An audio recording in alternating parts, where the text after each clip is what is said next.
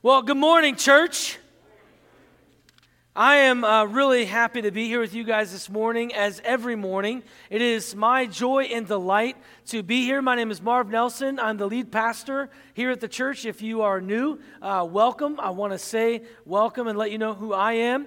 I am going to pray, and we're going to dive right into John chapter 11 again. Now, this is the wrap-up of this idea of responding to suffering. And I'm sure many of you are excited because we're talking about suffering again this week. Yeah? Amen?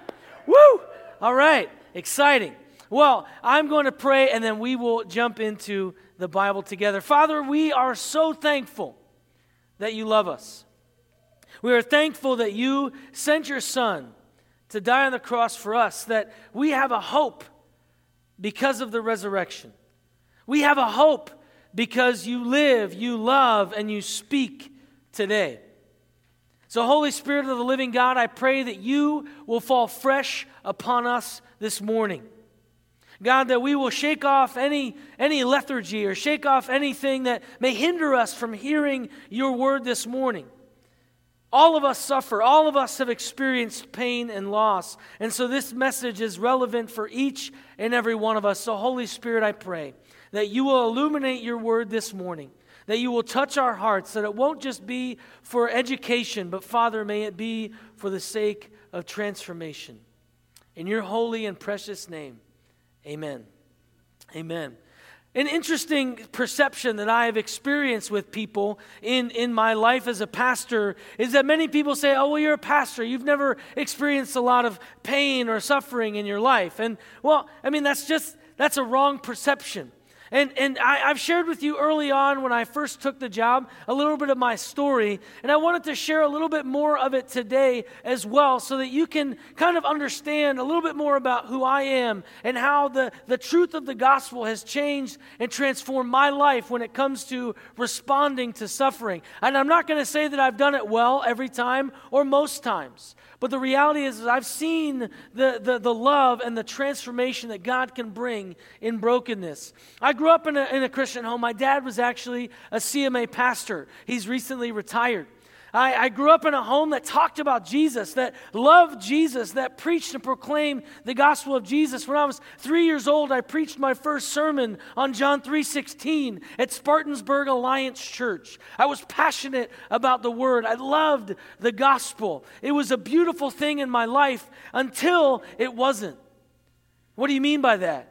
Well, my parents got a divorce. My mom left my dad for another man, had an adulterous affair, and started dating guys and marrying guys who were alcoholics and drug addicts. She had 2 other husbands before she married her husband now, and we'll talk about that in a little bit later.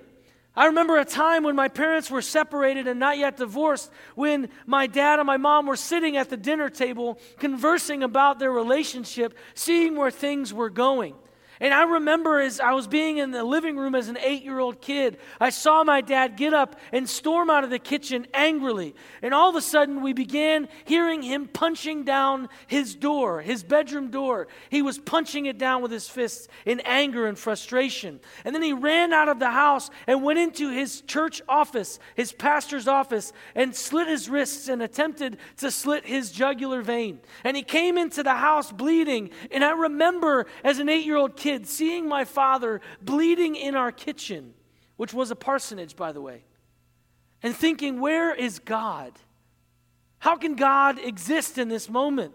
And I saw as things changed, God brought about restoration, and we'll talk about that. 2 weeks later, my dad was back in his right mind and began to build his life back up upon Jesus. But the damage from my sister, my brother, and I was done in that moment where, we turned away from Jesus. We turned away from the gospel and began to turn to other things. As an 8-year-old kid, I discovered, and maybe you'll remember back in the 90s, that there were these vending machines that you could buy cigarettes out of.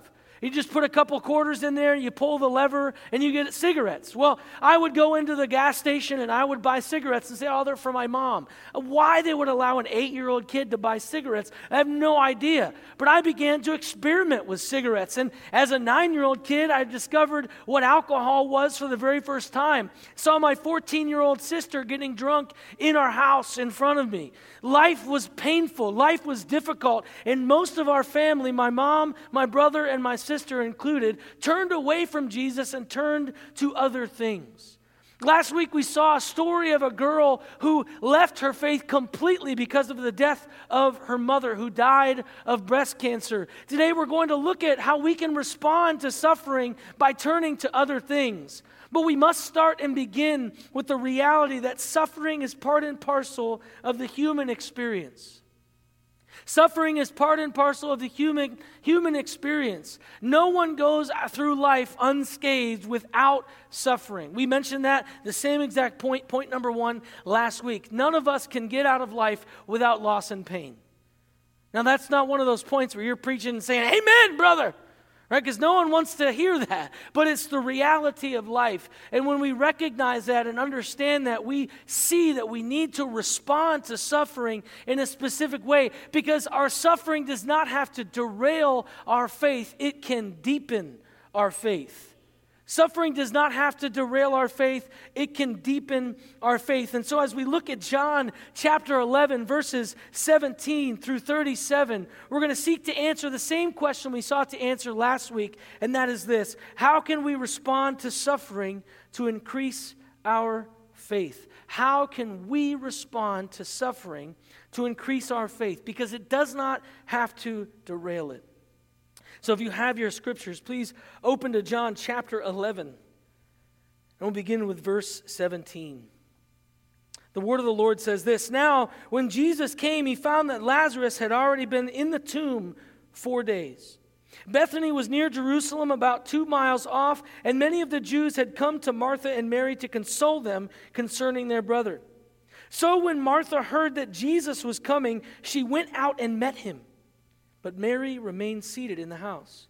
Martha said to Jesus, Lord, if you had been here, my brother would not have died. But even now I know that whatever you ask from God, God will give you. And Jesus said to her, your brother will rise again. And Martha said to him, I know that he will rise again in the resurrection on the last day.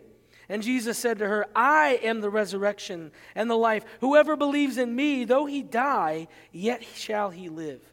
And everyone who lives and believes in me shall never die. Do you believe this? She said to him, yes, Lord. I believe that you are the Christ, the Son of God, who is coming into the world. When she had said this, she went and called her sister Mary, saying in private, the teacher is here and is calling you. And when she heard it, she rose quickly and went to him. Now Jesus had not yet come into the village, but was still in the place where Martha had met him. When the Jews who were with her in the house, consoling her, saw Mary rise quickly and go out, they followed her, supposing that she was going to the tomb to weep there.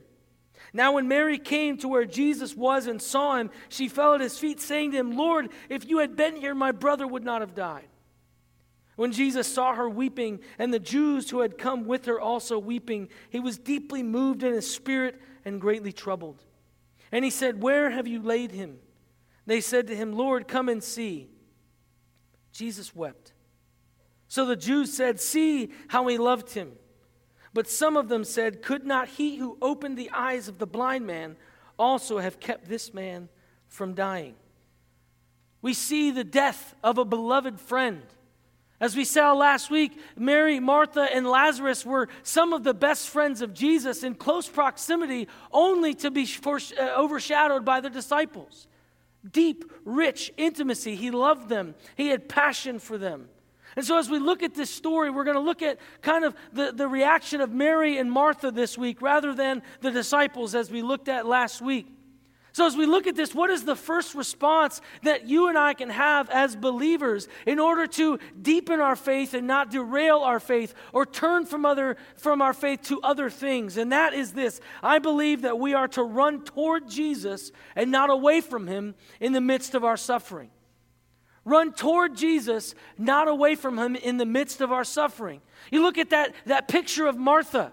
She had just heard that Jesus was on his way, and she picked up and she ran to Jesus. She ran to him in the midst of it, even though she brought frustration and doubt in her conversation, saying, if only you were here, he would not have died. There's this undertone of, why weren't you here? So he didn't have to die. But the movement of faith was running to Jesus. It's really easy in our society. It's really easy in the midst of pain and anxiety and stress and suffering and loss to run away from Jesus and towards other things that seem to medicate the problems better than Jesus does. All of those are areas of what we call false intimacy. We're seeking intimacy from something else. We're seeking healing from something else that cannot provide healing. Addiction to sex, money, power, drugs, whatever it is, will never satisfy that longing. It will always return. You might be able to get drunk or high one night, but then the next morning, it's back. The pain is still there, hovering over your head, so you have to go back to that addiction again and again and again and again.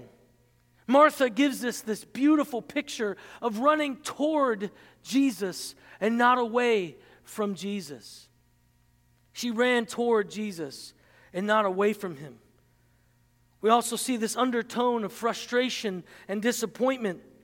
And we need to allow your disappointments, I need to allow my disappointments to direct you to a pursuit of the person of Jesus. Allow your disappointments to direct you to the pursuit of the person of Jesus. Let me just say here really quick, being disappointed with the answer that God gives you is not a sin. Having doubt in your faith is not a sin.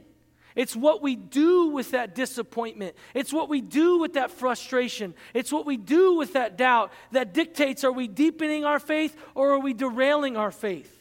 Because if you look through the entirety of Scripture, you see one of the biggest people in all of history in the Scriptures who was named a man after God's own heart, David. He was very frustrated, filled with doubts, and shared his disappointment often in the Psalms. And you read 1st and 2nd Kings, 1st and 2nd Chronicles, and you see these aspects of disappointment and frustration happen in his life and in the life of the people of Israel.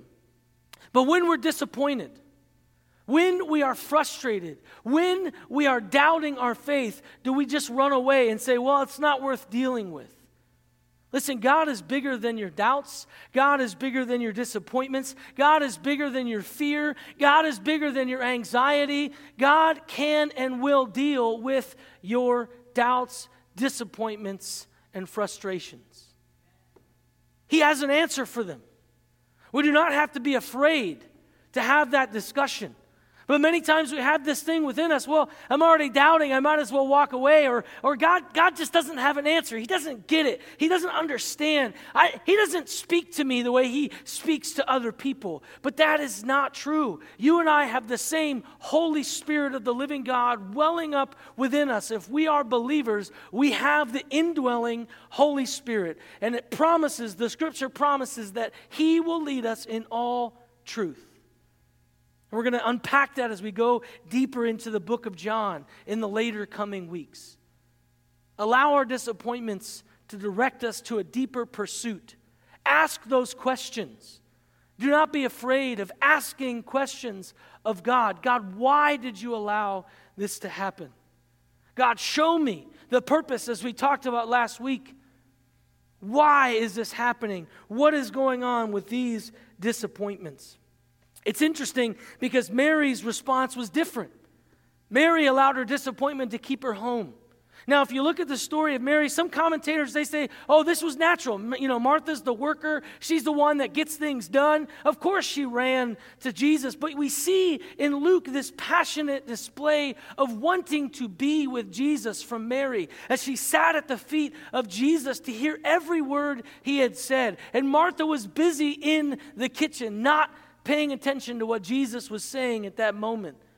For me, I believe that Mary allowed her frustration to blockade her relationship with Jesus in this moment. She chose to remain. John was very specific in letting us know Mary remained behind.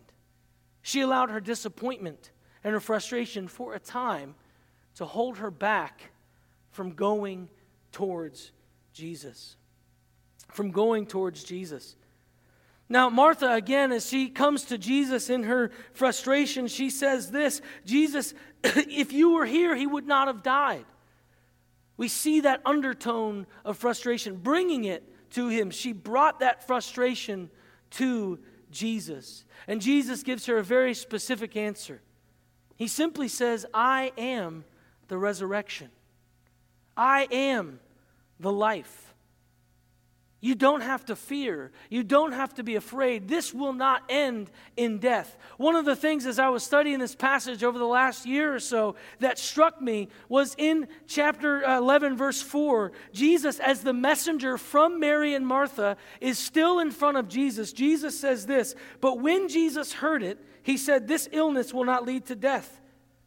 It is for the glory of God. That message was to go back to Mary and Martha. They misunderstood it. And they were frustrated in the fact that, you know what, it ended in death. What is wrong with you? Why did you do it the wrong way? But Jesus comes and responds, I am the resurrection and the life. And so as we're going through suffering, as we're frustrated, as Mary and Martha were, we need to remember that suffering cannot stifle Christ's resurrection power. Suffering cannot stifle Christ's resurrection power. He's saying, listen, you might think it's over. You might think it's done. You might think the last word has been said, but I am the resurrection and the life. I am the resurrection and the life. And he says to her, he will rise again. And Martha goes all theological for a moment. She's like, I know at the end days he's going to rise again. Thank you for reminding me of that, Jesus. Hallelujah. Yes, the resurrection will happen and we will all rise together. And he's like, wait, Martha, you're not catching it. Yes, that's true. He doesn't go and tell her that she's wrong. He agrees with that. But he says, listen, he will rise again because I am the resurrection. Your suffering cannot be stifled. It cannot stifle Christ's power, rather. Christ's power is stronger than your suffering. Christ's resurrection power is stronger than your anxiety. It is stronger than your doubt. It is stronger than your fear. And that is something that we must consistently remind ourselves of. Because in the midst of our pain and our suffering, it's hard to see that his power can get us through. The cloud can be so dark. The pain so powerful that we miss the reality of this truth that suffering cannot stifle his resurrection power. Warren Wiersbe reminds us, true faith relies on God's promises and thereby releases God's power. Had Mary and Martha had grabbed a hold of the promise that Jesus had given them in verse 4, that he had sent ahead before he got there, that this will not end in death. Had they grabbed a hold of that promise, they would have remembered, wow, he is the power. His promise, believing in his promise, is where we will receive power in our faith. And I've said this several times from the book of Ephesians and from the book of John, that you and I can stand on the promises of God. When we look at the Word of God, we see the promises that he gives us. We can hold them true, and our faith will be strengthened, and we will see power in our lives because the Holy Spirit is saying, yes, own it, believe it, have faith. I am the resurrection. I am life. I am everything you need. Everything I say I will give you, I will give you. We can stand upon the promises of the gospel of truth. Jesus reminds us of that in this passage. Mary and Martha misunderstood his promise in verse 4. Listen, full restoration is available in the resurrection. What the locusts have eaten in your life, God can and will restore. The areas of your life that death has reigned and ruled, God can and will restore. Resurrection means coming from death to life.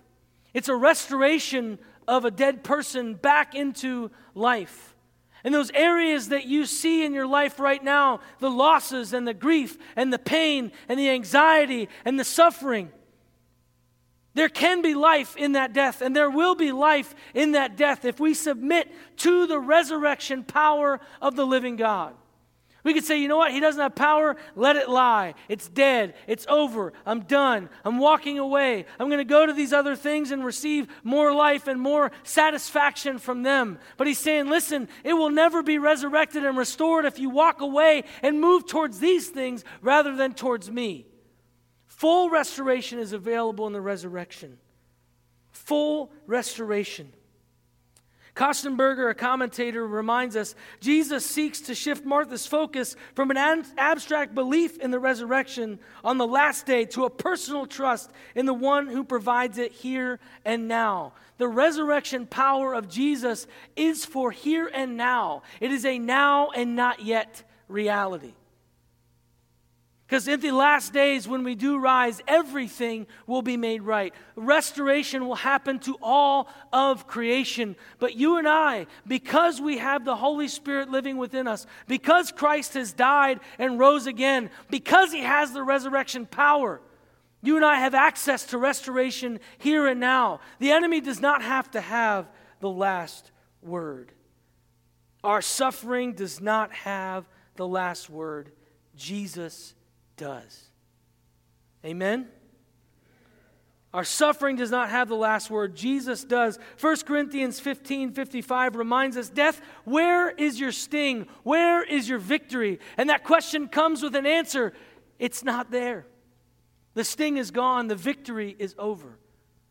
Now you're sitting there saying, well, you don't know my pain and you don't know my suffering and you don't know what I've been through. But what I can share with you is my story, because our stories have power.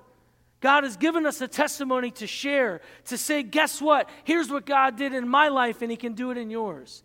After all that we had been through as a family, after all that the enemy sought to destroy in our family, God restored it all. God restored it all. My brother is a senior pastor at Shelby Alliance Church in Ohio. My sister is a Christian counselor. My brother-in-law, who she married, was a part-time youth pastor for a time. He left nuclear engineering for about 2 years to be a youth pastor. Now he's back in nuclear engineering. But you see these aspects of my life. My dad went back into ministry. My dad was a pastor at a small church in Burnside called Burnside Alliance Church. Maybe you know where that's at. It's not that far from here. It's midway between here and Mahaffey.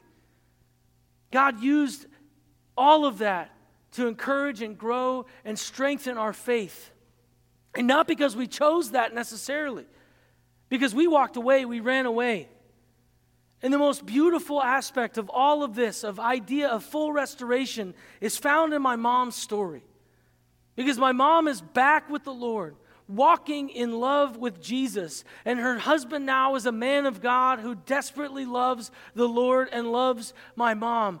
Everything that the enemy sought to destroy, God brought back to life.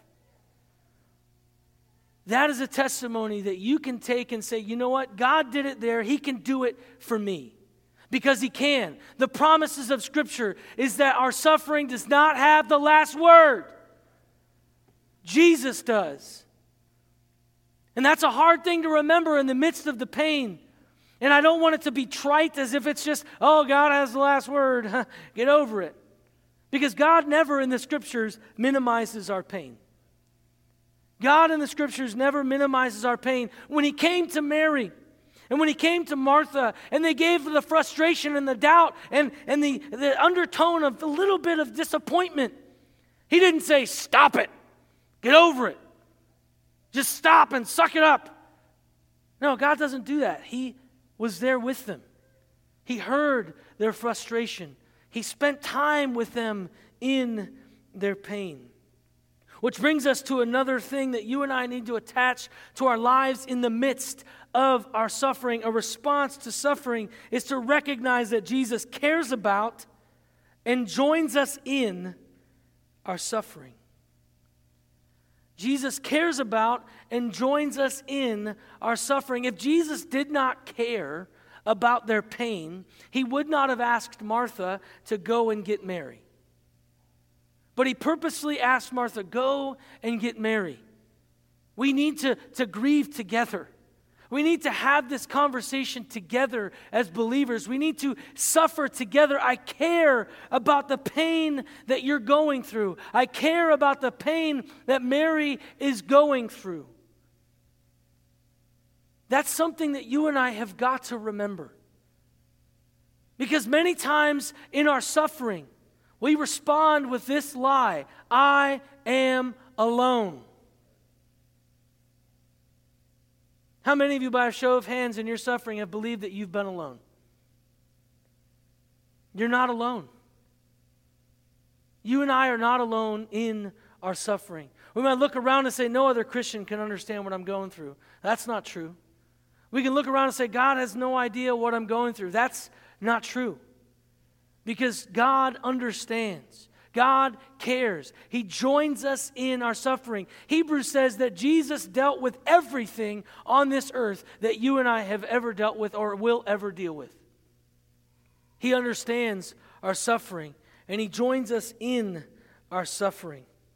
Now, when Mary gets called by Jesus, when he says to Martha, go in private and call Mary to me because I want to be with her, because I care about the pain that she's going through, she chose to go.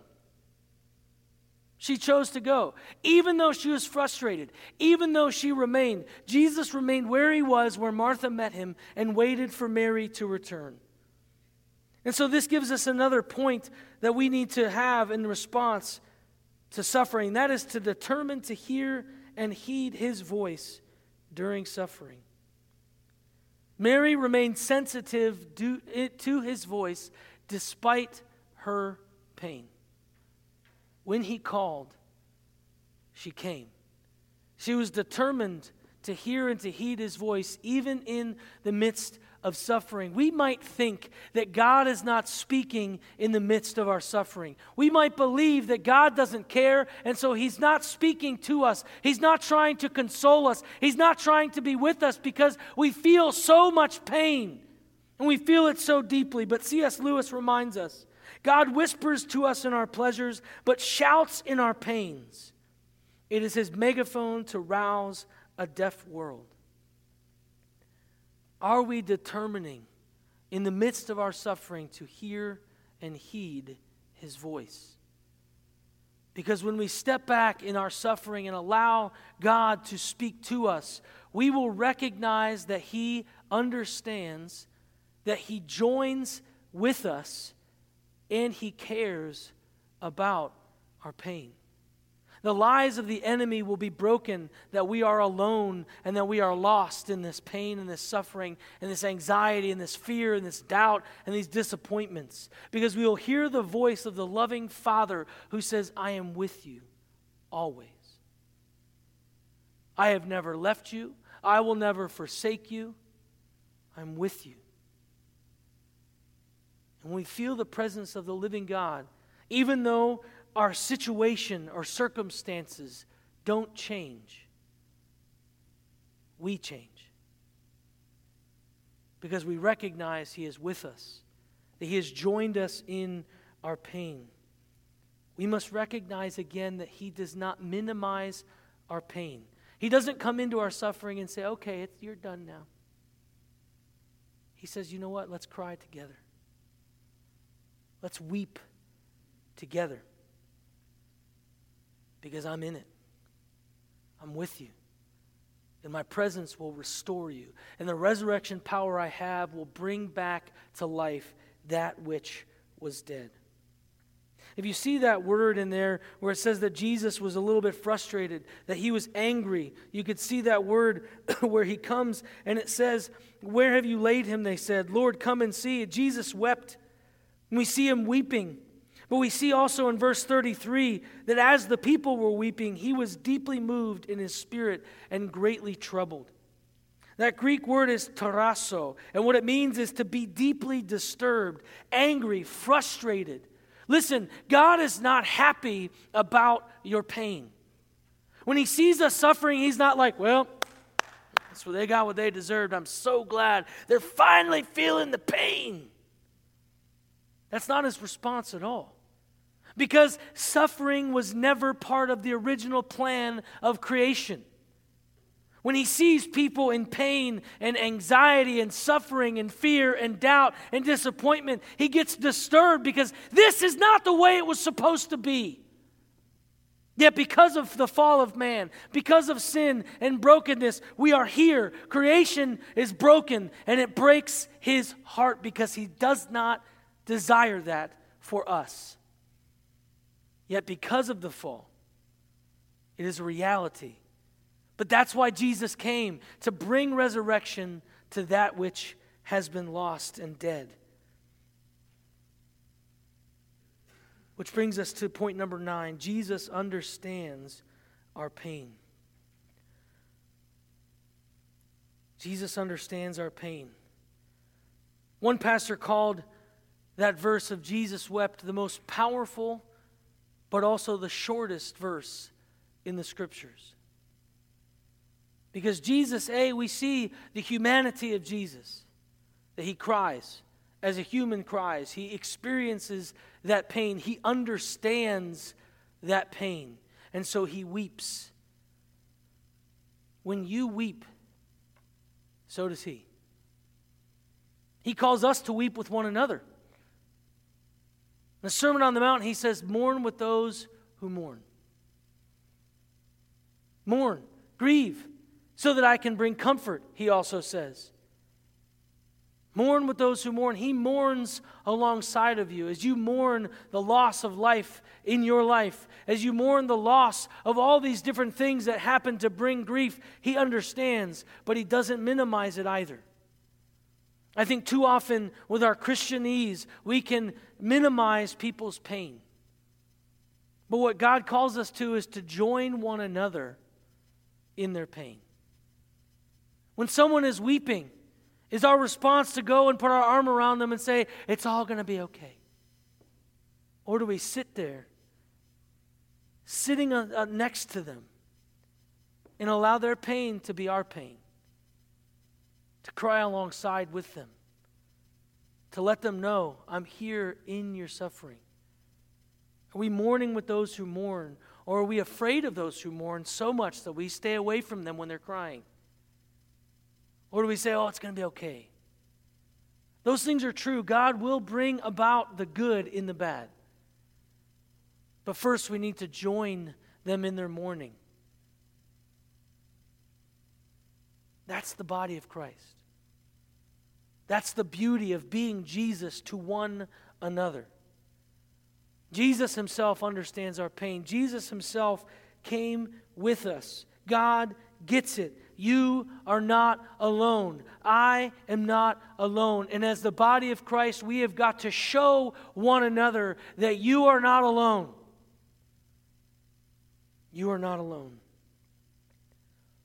And finally, one of the things that we can see in this passage, which is beautiful as we look towards the resurrection of Lazarus, a missed miracle could be a setup for a massive miracle.